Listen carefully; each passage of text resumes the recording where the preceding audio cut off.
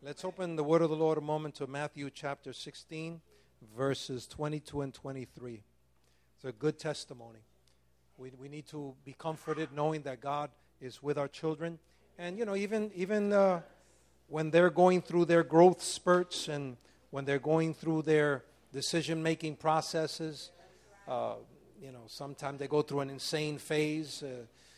It's hard to transition to adulthood. It really is. Because you suddenly have a lot of power in your hand, and you don't know what to do with it. And then you want to do it your way. So sometimes they stumble against walls, they fall, and you got to help them to get back up again. And sometimes you just have to let God do it. Sometimes you can't get in the way. You have to let God do it. Hallelujah. Father, we thank you for your word. We thank you for your wisdom. Dear Holy Spirit, you are so awesome, and we thank you for the privilege of your presence. Thank you that you live in us, and you grant us daily wisdom for life, daily wisdom, Lord, for ministry, for business, daily wisdom for personal issues. Thank you. Thank you for directing our steps. And so today as we read your word, we pray that you enlighten us, open up the eyes of our understanding, that we might be able to comprehend the things of God, the kingdom of God, that we might be able to see ourselves and our place in the kingdom.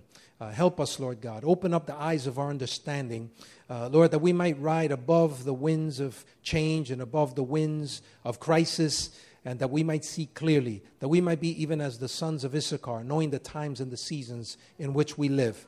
Help us, Lord God, and clear our minds, my Father, from everything that we've had to deal with throughout the summer, all the issues, the things that we've heard, the crises that we've been through. Give us clarity of mind, I pray. We'll give you the glory for it. In the name of the Lord Jesus Christ. Amen. Amen. Matthew 16, verse 22 and 23. I'm going to read from the New King James Version, but then I'm also going to read verse 23 from the Living Bible, because it's just something I want to highlight. So beginning from the New King James Version, Matthew chapter 16, verses 22 and 23. Then Peter took him aside, Jesus, and began to rebuke Jesus, saying, "Far be it from you, Lord, this will not happen to you." When Jesus told him he had to go to the cross, he had to die for the sins of mankind, Peter didn't understand it. And Peter was motivated to say this to him. It almost sounds altruistic. It almost sounds like this is the right thing. I'm not going to let you die. I'm not going to let you suffer. Wouldn't that be something like a friend would tell you? But look how Jesus responds. Jesus said, "Get thee behind me, Satan. You're an offense to me. You're not mindful of the things of God, but the things of men." Wow. Imagine your friend talking to you that way. You try to help them from, getting in trouble or something like that, and they respond, "Get thee behind me, Satan," and then to call you Satan. That's an insult. Listen, Jesus knew what he was talking about, because the motivation that moment behind Peter was Satan himself, because truly he doesn't understand the things of God. And Jesus had to go to the cross. Peter didn't understand that. No one understood it at that point. But he wanted to make a point, and he had it written in Scripture for all of us to read it. And the New Living Bible says it this way, the Living Bible rather. Jesus turned to Peter and said, "Get away from me, Satan. You're a dangerous trap to me." You're a dangerous trap. See? When the enemy tries to get you away from the things of God, he'll use things that seem normal to you, people that are close to you, circumstances that you live in, that are familiar to you, to try to create a trap within that context so that you will get away from the things of God. But since Jesus was instantly discerning, he was sharp in the spirit, he knew exactly where that was coming from, he stopped it right away. God is saying we need to get that sharp too. Because there's so many things around us, if we're not careful, we'll get caught up. And by the time we realize, it's almost like that the young man, he says, "Okay, I'll call her now after I go to Facebook." 20 minutes later, he gets back to this issue, right? But sometimes for us, 2 months, 3 months, 4 months later, we realize, oh my God, I allowed the enemy to fool me on this. And I've been caught up in this nonsense. I should have never got into this. Hallelujah. You may be seated. You're a dangerous trap to me. Then he said this in the New Living. It says, you are seeing things merely from a human point of view, not from God's. And this is our issue. When we don't pray, people, when we don't seek God, the only thing that we see is the natural. Non-Christian, or rather non-praying Christians are people that don't see in the spirit realm. They don't understand the things of God. So you're only going to discern from a human vantage point. We need to get back to the Word of God. We need to get back to prayer. We've been buffeted so much in life that it's hard to even to get to church. We hardly have any prayer life anymore. We hardly have any study life anymore. I'm talking about study of the Scriptures. Everything we do is consumed. Now, I'm going to ask this question, but don't answer. It's just a quiet reflection. Do you spend more time on Facebook than you spend in the Word of God? And the answer probably for most Christians are yes. They spend more time in Facebook or Twitter or whatever other social mechanisms there are today. And it's by design. They want you there. They want you to live there. They want to control every decision you make. I don't know if you notice, even on YouTube, sometimes I want to see something on YouTube because they don't have it on regular TV or something like that, or a particular bit of information or some sports thing that I want to see. I'll go to YouTube because somebody will upload it invariably, and I'll be able to get it right on YouTube. Now, before I can see the stuff I want to see, I have to go through a commercial or two. They're getting you wherever you're at. And I don't know, what do you think a commercial is? It's a subliminal thing. Go buy this. Do you need it? Most likely not. But they will force you. I listen to 1010 WINS on my phone because I don't have a radio most of the time. So I like to listen to sports. I like to listen to weather. And I have one thing that has become insidious to me. One thing that upsets me so much that every time the commercial comes on, I turn it off. Okay? And I don't know if you listen to 1010 on your phone, but if you do, you'll know what I'm talking about. Every second commercial, and they always give commercials, every second one is 1-800 Cars for Kids. 1-877 Cars for Kids. Yes, Cars for Kids. 1-800 Cars for Kids. Donate your car today. You hear that 10,000 times, you're going to flip your wig. You're going to lose it. I want to throw the phone, down the garbage chute because it just gets me tired. But I'm singing it. I'm singing it to you.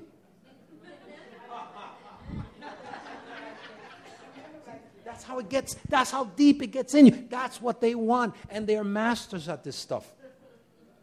But the point is, this goes deeper. This is where the enemy wants us. He wants us so flooded with stuff, with junk, with lies, or half-truths, which is a whole lie, that we won't see the truth. It's hard to serve God with a cluttered mind.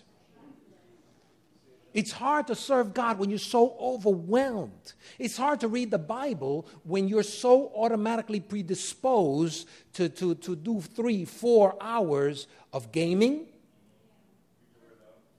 Yes, sir, I will.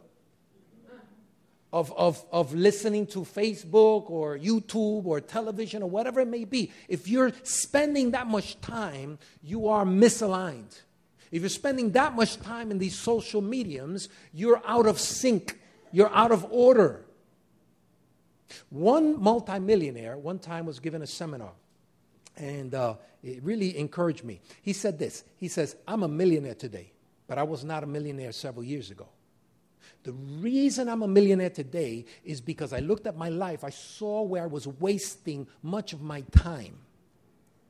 And I stopped doing those things that caused me to waste my time. So after work, I started writing. Where was the time I started writing? Between the hours of 5 to 10, prime time. He called it prime time. That's where I started writing my books. That's where I started writing my seminars. That's where I started reading. I started reading on other millionaires, what they did, what were their habits. So instead of watching TV, I read a book. Instead of watching TV, I started writing books. I started writing seminars.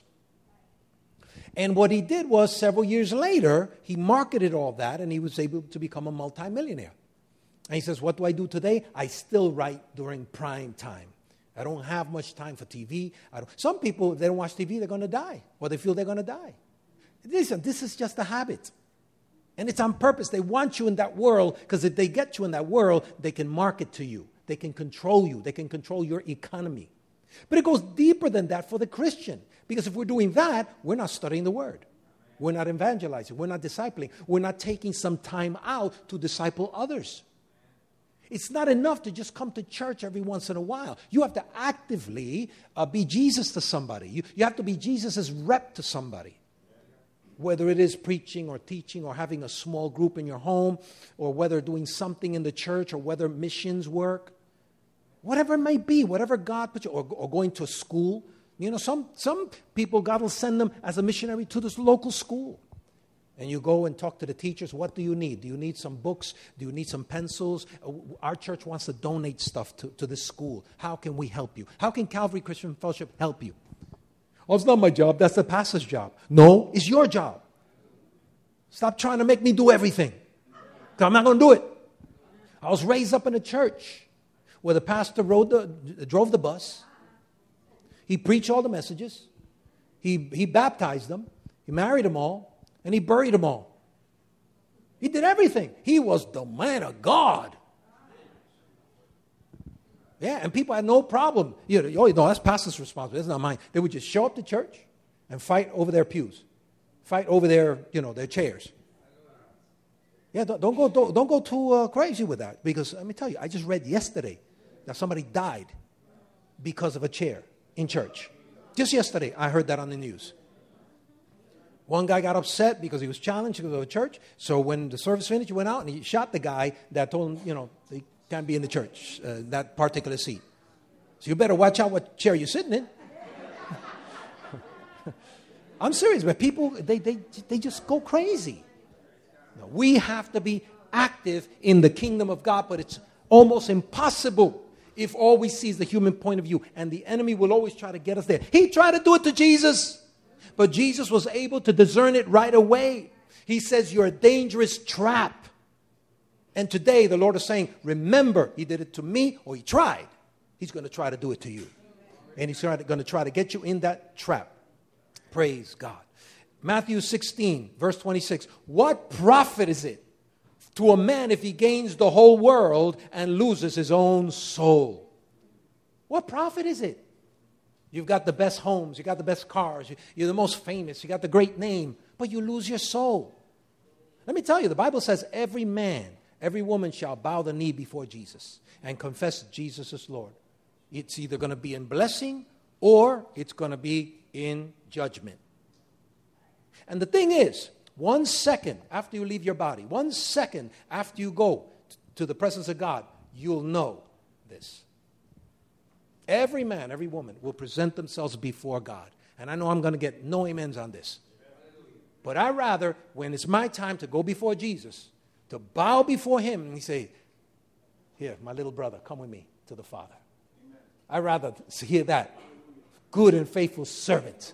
You've been faithful in these few things. Enter into the joy of your Lord. I don't care how many times I beat the game you think. That is not going to have any impact in the spirit realm. It's not going to have any impact. Remember when those young men were going out casting devils in the name of Jesus that Paul preached? The sons of Sceva. That's right. 7 sons of Sceva started imitating the Apostle Paul. Because the Apostle Paul, when he cast out a devil, the devil would flee. So they said, oh, let's do that too. So they went to this demon-possessed person. They said, we cast you out in the name of Jesus that Paul preaches. And the demon said, we know Jesus. We know Paul, but who are you? In other words, they were not recognized in the spirit realm. They had no authority. They had no power. And that enemy overtook them. They had to run away naked, all beat up. Let me tell you, the enemy knows who we are. He knows the anointing on us. I remember going through the streets, and every once in a while, you'll see a drunk man or something. They'll come to me, and they'll start dancing or mimicking Christianity. And meanwhile, I don't say anything. I'm in a regular shirt. I don't have a Bible on. But they recognize the spirit I come from. One time, I think one of these Santeria people said, "Ooh, I see you got a light around you." I said, "Shut up. I don't need you to tell me I got a light on me. I know exactly who I serve, and I know exactly the Spirit of God that's in me. Get thee behind me. Don't impress me with those things." Praise God. We have to understand we're kingdom authority. We are authorized in the kingdom of God. We're authorized in this realm. That's why he's trying to take your mind away from the kingdom of God, away from prayer, away from the study of the scripture, away from a dedication to God. See, God wants to talk to us personally. He wants to minister to us. This morning's message, Dr. Cameron said this: you don't need the Bible to hear God or to know God, but you need to know God to read the Bible or something like that. So, but right, he said something like that, right? But in other words, the people of the New Testament who wrote the New Testament only had the Old Testament. But yet they wrote the New Testament. Why? Because God spoke to them about the New Testament. So God could reveal to you things about your life, your circumstances, your situation in a dream. He can talk to you by his Holy Spirit. He can talk to you in circumstances and situations. He can give you direction. He could send your son to Florida. Yeah, he could do all those things. My sister, I had a situation a little similar. I was going through a crisis, right? And I go on vacation. So I go to Bermuda. So my wife and Kathy, they go to the stores and, no, wrong. They went through this train that takes it through the city. And so I said, I'm just going to go to the Bible store. I like going to the Bible store. I like inputs. I like to buy books. So I went there, and I'm just looking at the books, and I'm enjoying the scenario. I'm enjoying Bermuda, nice, 75 degrees, sunny, and it's beautiful. Suddenly, this another tall gentleman comes up to me. He didn't have a beard, though. And he says, "The Spirit of the Lord says this to you." And he started prophesying to me right there. I'm on vacation. I don't need nobody prophesying to me on vacation. Yes, I did. And it was the right word. And he spoke to me about what I was going through in the city of New York, about what was happening in our church at the very time. And then God gave me instruction and told me these things are going to happen, but don't worry, he's with you. He's going to take care of this and this and that. And I'm saying, glory to God. I'm in Bermuda. I'm talking in tongues, and I'm rejoicing in God. And I'm on vacation. God doesn't go on vacation. Praise God. But you need to be sensitive to the Spirit of God. You need to be listening in order to be able to hear. He that has ears, let him hear what the Spirit is saying to the churches. When God sends out a word, you could see that in the parable of the sower in the book of Mark chapter 4. He spoke the parable. He said that the sower went and sowed the seed. Later on, when he described it or explained it to the disciples, he said the seed that the sower or the farmer sowed is the word of God. Right? And it's sowed in ground, in the heart. The first one, it fell on a footpath that represents those who hear the message about the kingdom, but don't understand it. And here's the key. The enemy can't take away from you what you understand. But if you don't understand what's being spoken to you, the enemy can come and snatch it away. That's how come it's important. You know, when you see me there or you see me in other places and I'm hearing the word, I'm hearing a preacher, I'm writing things down. Because I want to understand what's being preached to me. Because if I can understand it, the enemy can't take it away from me. So I'm talking to you today. I'm not talking to those on the other side, on that other church somewhere. When you're in church and you're hearing the word, ask God for wisdom. Ask God for revelation. Start writing some stuff down. You know, I'm going to say something that will impact you this very moment, and you'll forget it in half hour. Unless you write it down. I've got probably several thousand pages of paper. And I refer to them every once in a while. And the truths, because I wrote it down and I asked God to help me to remember it, it stays in my spirit. 20 years later, I still have things that were spoken to me in a church service. I still remember them. Why? Because I sought to understand them. Because if I can understand it, the enemy cannot take it away. Hallelujah. How many of you want wisdom of God? Amen. Well, then you have to desire it like gold. You cannot casually handle the things of God. In the Old Testament, somebody handled the ark of God. He was killed right in the moment, right at that moment. Bam. He tried to handle the ark of God. He sees the ark being moved. A guy named Uzzah. He grabs the ark of God casually. And right there he lost his life. You don't handle God's things casually. You have to come to it prayerfully. You have to come with honor, with dignity. I mean, you would not handle the president's stuff casually. You wouldn't. If the president showed up right now, we wouldn't have, yo, what's up, Obama? Yo, what's up, man? Yeah. Good afternoon, sir. Come on and welcome. Welcome to this house. It's a pleasure to have you here. You know, you treat them with honor. Why? Why? Because the office demands it. Period. You understand? Now, how much more the King of Kings and the Lord of Lords? You understand? We've gotten casual with the presence of God. We've gotten casual with the things of God. We've got to, once again, get back to the point where we're reverent of the things of God. Reverent, you know, of His honor, of His glory. We carry His glory. We carry His grace. Amen? So when you're going to the Word, you go to God and say, Heavenly Father, I love you. He's your Father. He's your Abba. He's your Daddy. But you honor Him for His most high title, for what He's done for us. Thank you for your Word. You can't separate the Word from God Himself because God and His Word are one. So when we go to the Word, we're going to God.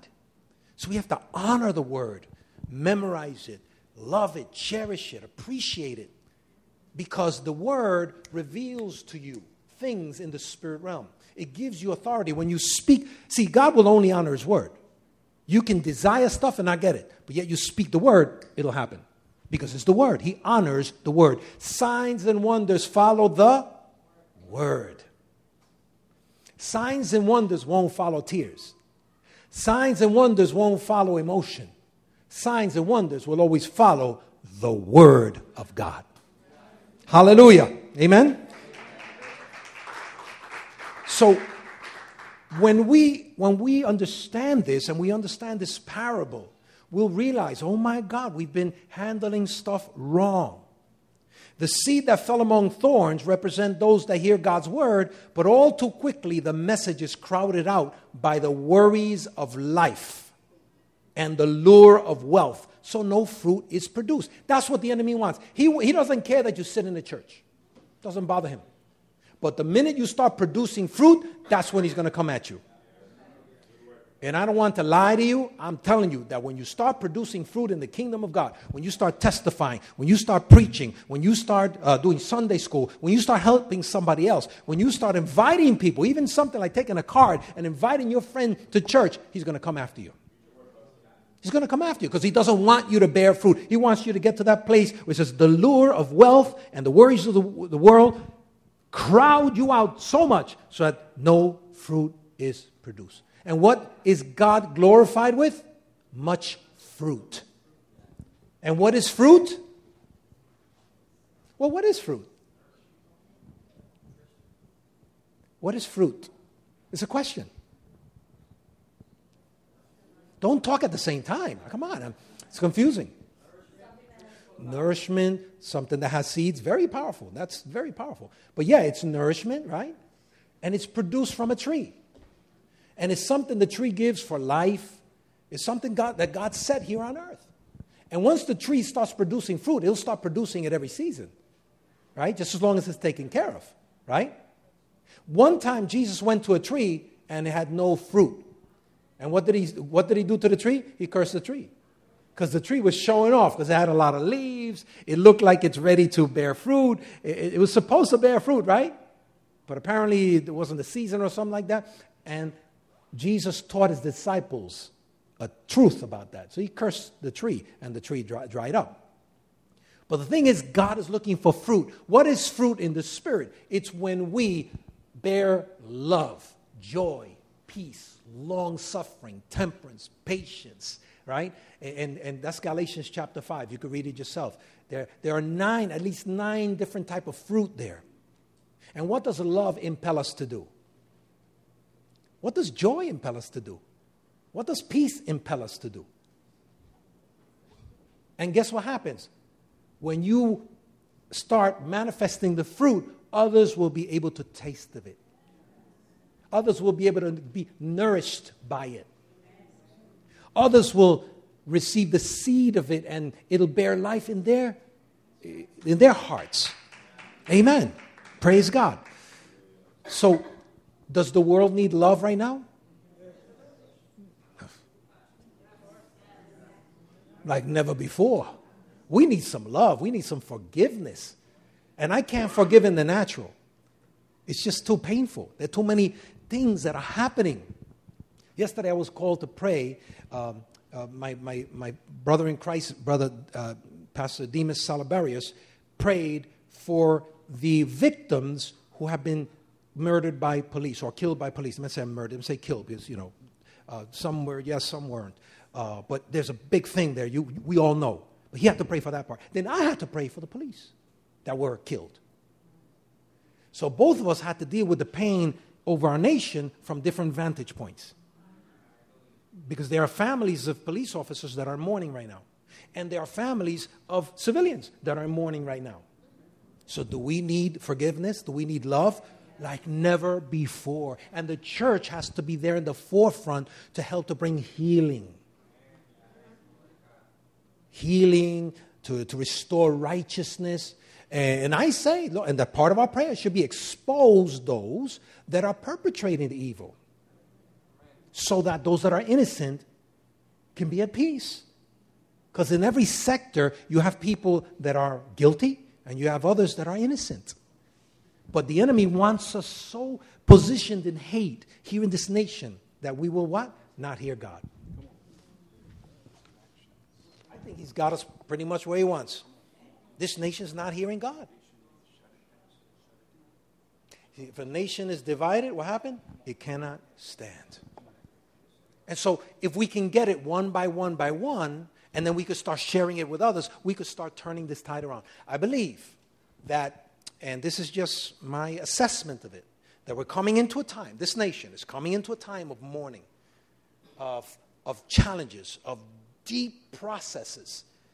And it could happen as early as the end of this month. Challenges, an increase of crises that are going to bring us to our knees. And that's exactly where we need to be.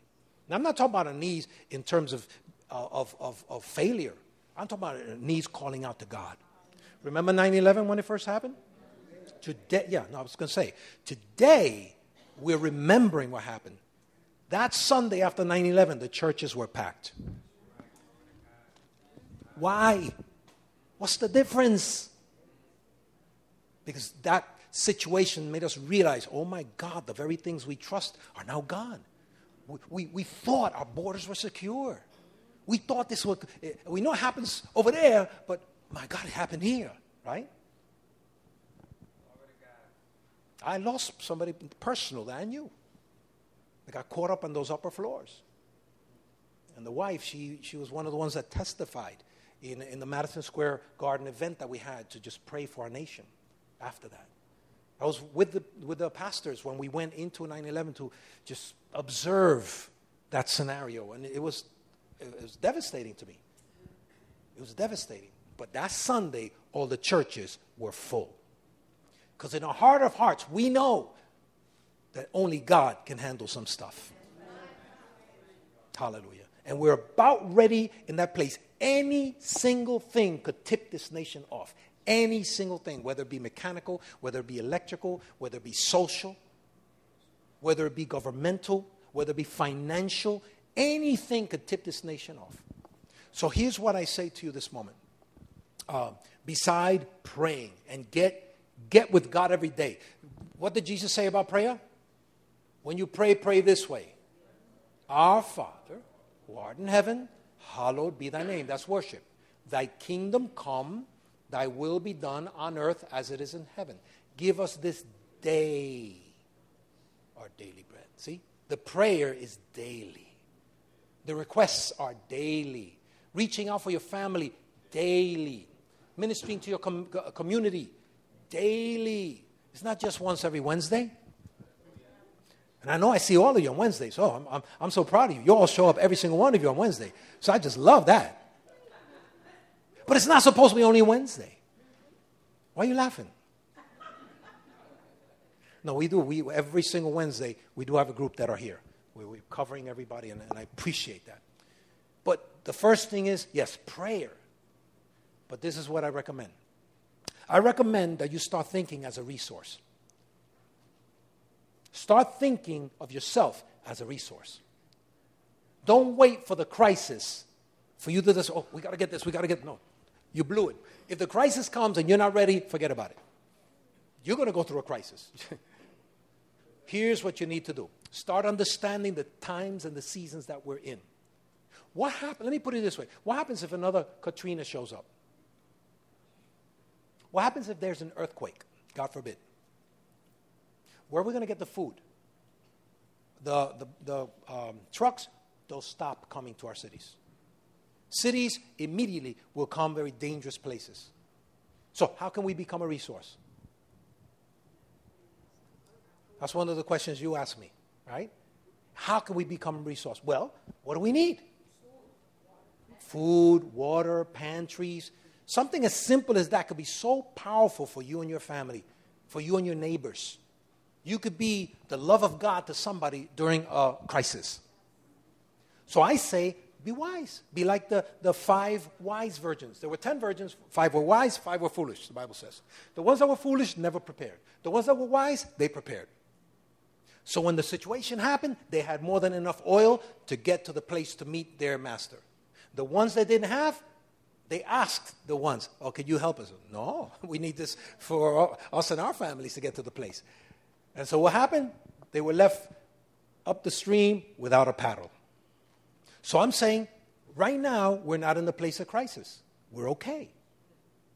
So let's prepare. I put away a little extra water, a little extra rice, some dry milk. You never had dry milk, right? What do you mean, yuck?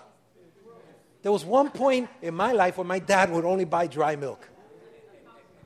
It's good because if you want more heavy milk, you put a little less water. If you don't mind agua de piringa, if you don't want that you put a little more water so it can last a little longer. Hey, you still live. I'm just saying. So that's one way we could be a resource. Another thing, and I can't stress this enough. Why do you have to believe the lies of MasterCard? I think I stepped on I look at your faces. Some of you, I stepped on your corn or something like that. Why do you believe those lies? It's not your money. And the second you take the loan, you already got to pay about 14 to 28%. They're thieves with one of these on them. They're legal thieves. In the scripture, it's called usury.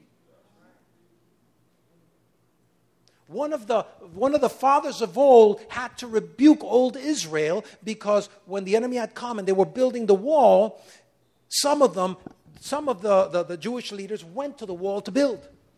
And they had to not pay their bills in order to help Israel be safe. And some of the bankers and some of those would give them loans with high interest rates. And so Nehemiah says, I rebuke you. You stop that nonsense. Don't charge those people interest. They're saving our nation by being on that wall so they cannot work here. And you guys are going to charge them usury, high interest rates. But yet our nation allows that. Some of you right now, you have a beautiful education. And you have loans up there. It's going to take you 40 years to pay it. Because they're lying to us. And then the worst thing about it is I don't know how they were able to do this, but some of these loans are the only ones that you can't default on. They made a sweet deal that if you go bankrupt, you still have to pay that loan. That's evil. God's going to visit this nation for that. And he's going to visit those institutions for that.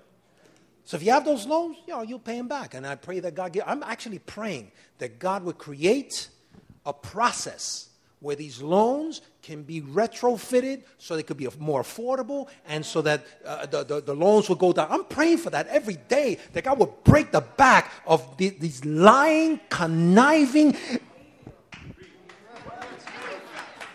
I'm not liking them too much right now. Sorry, sir. It's righteous indignation. Hallelujah. After hearing Dr. Cameron this morning, But think about it, how bad we've gotten in this nation. But what can we do?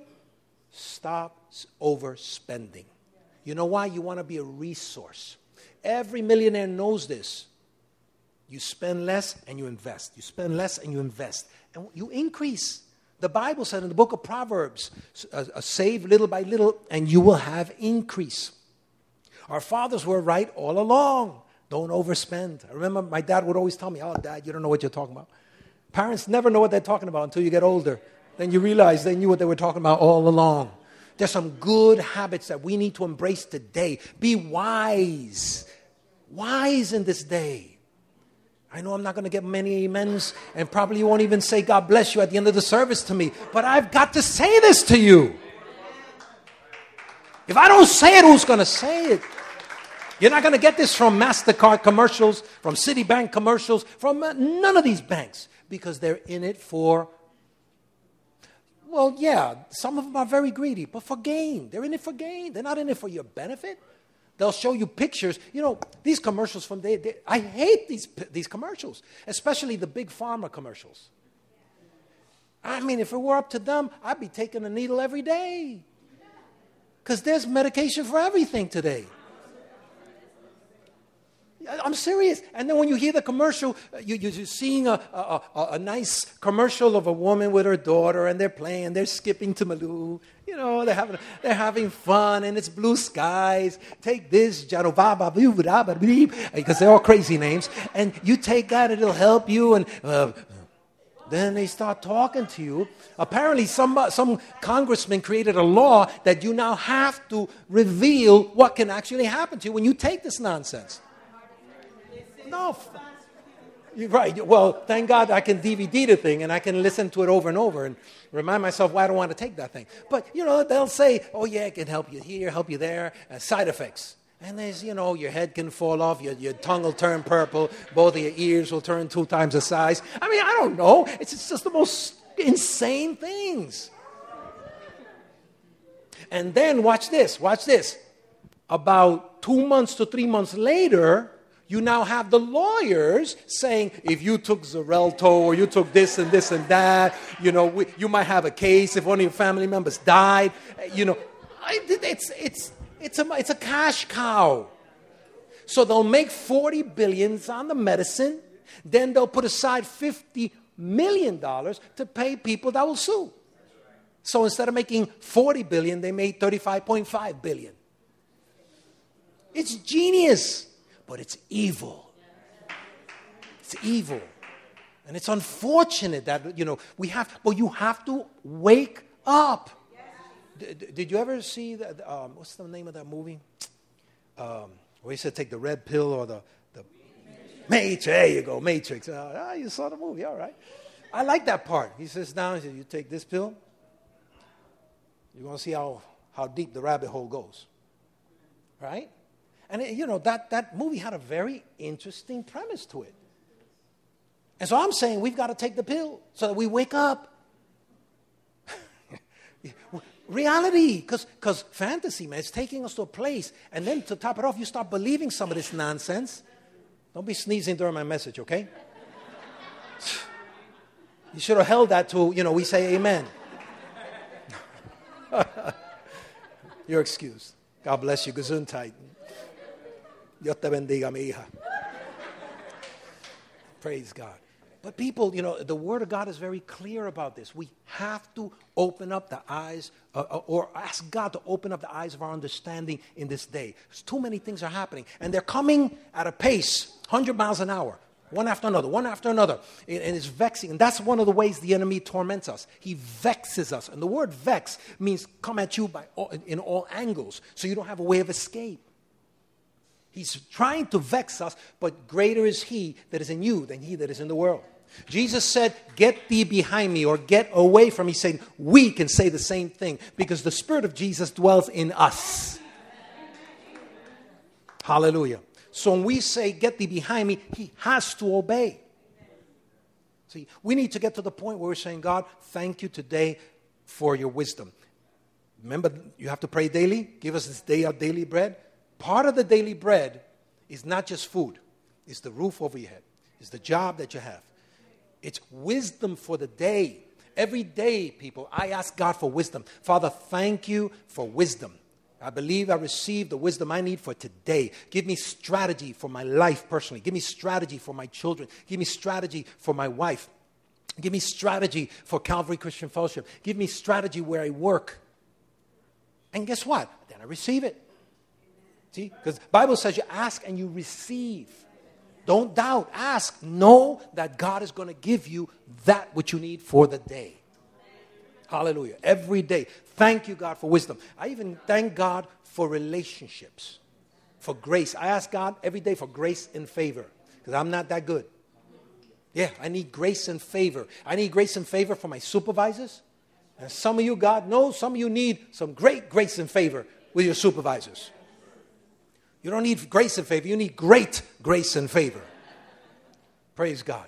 So you ask God for that. He'll give it to you. The Bible says he'll lavish it upon you. He'll give it to you liberally. That word liberal in the original context. He'll lavish upon you more than enough. He does exceeding abundantly above all that we can ask or think. The word exceeding abundantly comes from a Greek word, huperbalo, which means he throws far beyond the very thing you need. You establish the line. God, I need this. I ask for this. Then he throws far beyond all that you need.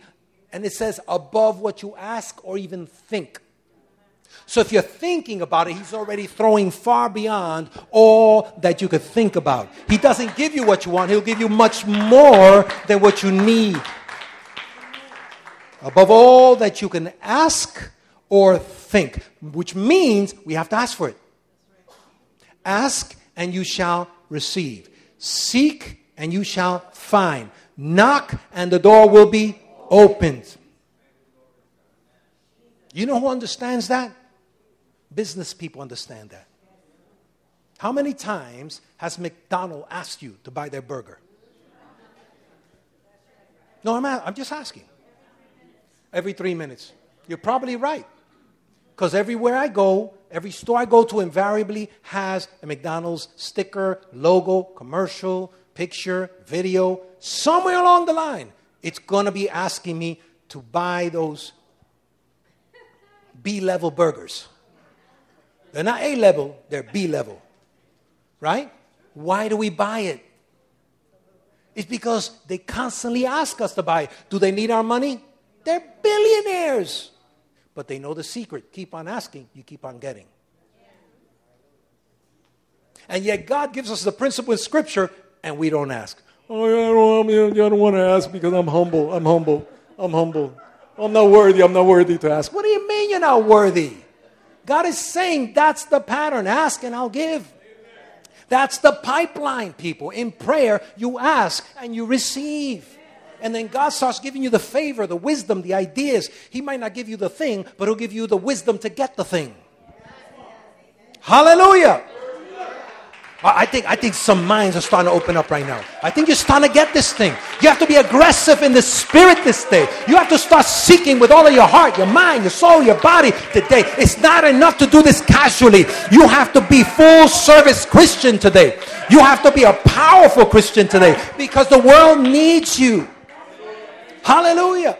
It's not this half-baked thing. I have to be all in it. You have to be in it too. That's not in the scripture, but it makes sense. Glory to God. And I'm excited about today because I know that the grace of God is being poured out. Because wherever great sin abounds, great grace does more abound. Hallelujah. 2 Corinthians 2:11, it says, so that Satan will not outsmart us, for we are familiar with his evil schemes. So we have to be familiar today with what the enemy's doing. How? Why? To defeat it. To help our people. It's not just about me. Christianity is not just about me. Jesus didn't die for him. Jesus died for the world. So our living for Christ here is not just about me. Oh man, I went to church. It was awesome. We had awesome worship. We were jumping all over the place. I got so blessed. Okay, what are you going to do with it now? What are you going to do with it now? Ephesians 6:11, put on the whole armor of God that you may be able to stand against what? The tricks, the wiles, the schemes, the methodius. The Greek word methodius of the devil. Don't let yourself be deceived anymore. Stand up. Be vigilant, the Bible says. Be sober, be vigilant. For the enemy is like, the devil's like a roaring lion seeking whom he can devour. He's not a roaring lion, but he's like a roaring lion. And he's seeking who he can. He can't devour just anybody. He can't devour a Christian that knows his word.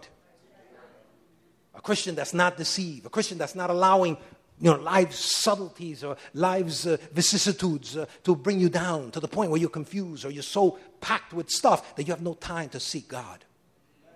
Say to your neighbor, it's time to seek God. Amen. Amen. Hallelujah. Come on, give him some praise. Glory to God. Hallelujah. Hallelujah. Amen. I'm about ready to release you, but I want you to consider several things. Number one, how is your relationship with God? That's important. You have to be in Christ. The Bible says when we come to Christ, he receives us as sons and daughters. We're all creations of God, but we're not all sons of God.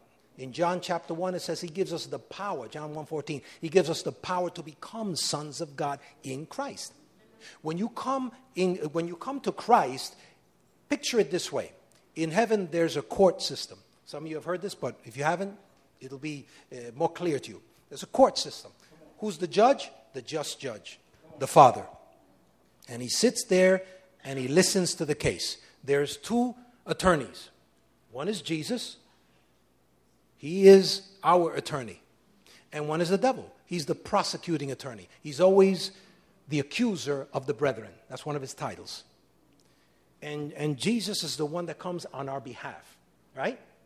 So the enemy comes as the prosecuting attorney and starts creating the case. He did this, he did that, she did this, she did that. And he knows. He comes with truth. You can't come to the court of heaven with a lie. You can only come with the truth. So he'll use the truth against you. You did this, you did that, you did the other. Absolutely right. And guess what? The Father will say, that is true. I know that to be true. Then Jesus comes. He says, Father, that person received me. I forgave him of all his sin. On the cross, I cleansed all of his sin. All of these things that he did, it's no longer him. The old man is dead. It's a new creation in Christ. All old things are gone. Everything is brand new. So he received me. So now, because of that, there is this new law that says that whoever comes to him, we don't cast them out. Whoever comes to him, he forgives the sin, he delivers them, sets them free, and he is now part of the family of God. And then the just judge looks at the case, listens to both sides, he takes the gavel, hits the desk, he says, I render him not guilty.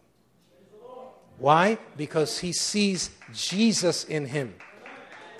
And in this court, they don't hide the sin. They expunge the sin. They get rid of it. It's gone. It no longer, it's like they use the bleach bit. For those of you that are listening to politics. Bleach bit is something where you could go in very expensive and get rid of all of your emails, and it's so deleted that you can never get it back. Well, in the court of heaven, the best bleach bit up there. In other words, God himself expunges it, gets rid of your past. He throws it into the sea of forgetfulness, and when he sees you just like Jesus. Wow. So those that are in Christ Jesus are brand new, born again. You can go to the Father as a son, as a daughter, with total confidence because they're the ones that ratified that in the heavenly court. So the prosecuting attorney, he says, I lost another one. He has no other recourse. In Christ, we're brand new Christians. So if you have never come to Christ, to this point, today, the Lord reminds you, I made the way for you. I already paid for it. You don't have to pay. You don't have to live a perfect life because you're never going to be able to do it anyway.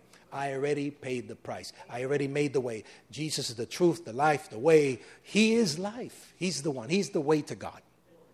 And I know that makes people crazy, but you know, God kind of has an attitude about the stuff he wants to do. We don't tell God what to do. He tells us what to do. You understand? It's so foolish that my dog will tell me, roof, roof, roof, roof, roof, roof, roof. And in translation, he's saying, well, I want to eat at 4 o'clock. And I don't want kibbles and bits. I want steak. And I look at him and says, you dog, me man. You're here for my pleasure, right? Well, we're here for God's pleasure. He created us. And we're trying to tell God, no, this is what we want, God. It's like the dog, roof, roof, roof, roof, roof. Shut up. Go back to the doghouse. And that's what many of us do. Meanwhile, when we have to go before God, after our life is over, we'll have to bow the head because at that moment we'll be so enlightened. We'll see heaven. We'll see the beauty of it. We'll see the grace of it. We'll see the grace of God, the love of God. And we'll know that we rejected his opportunity to us to enter in. He will not be able to say, enter into the joy of your Lord. Because we will have rejected it here when it was the opportune time.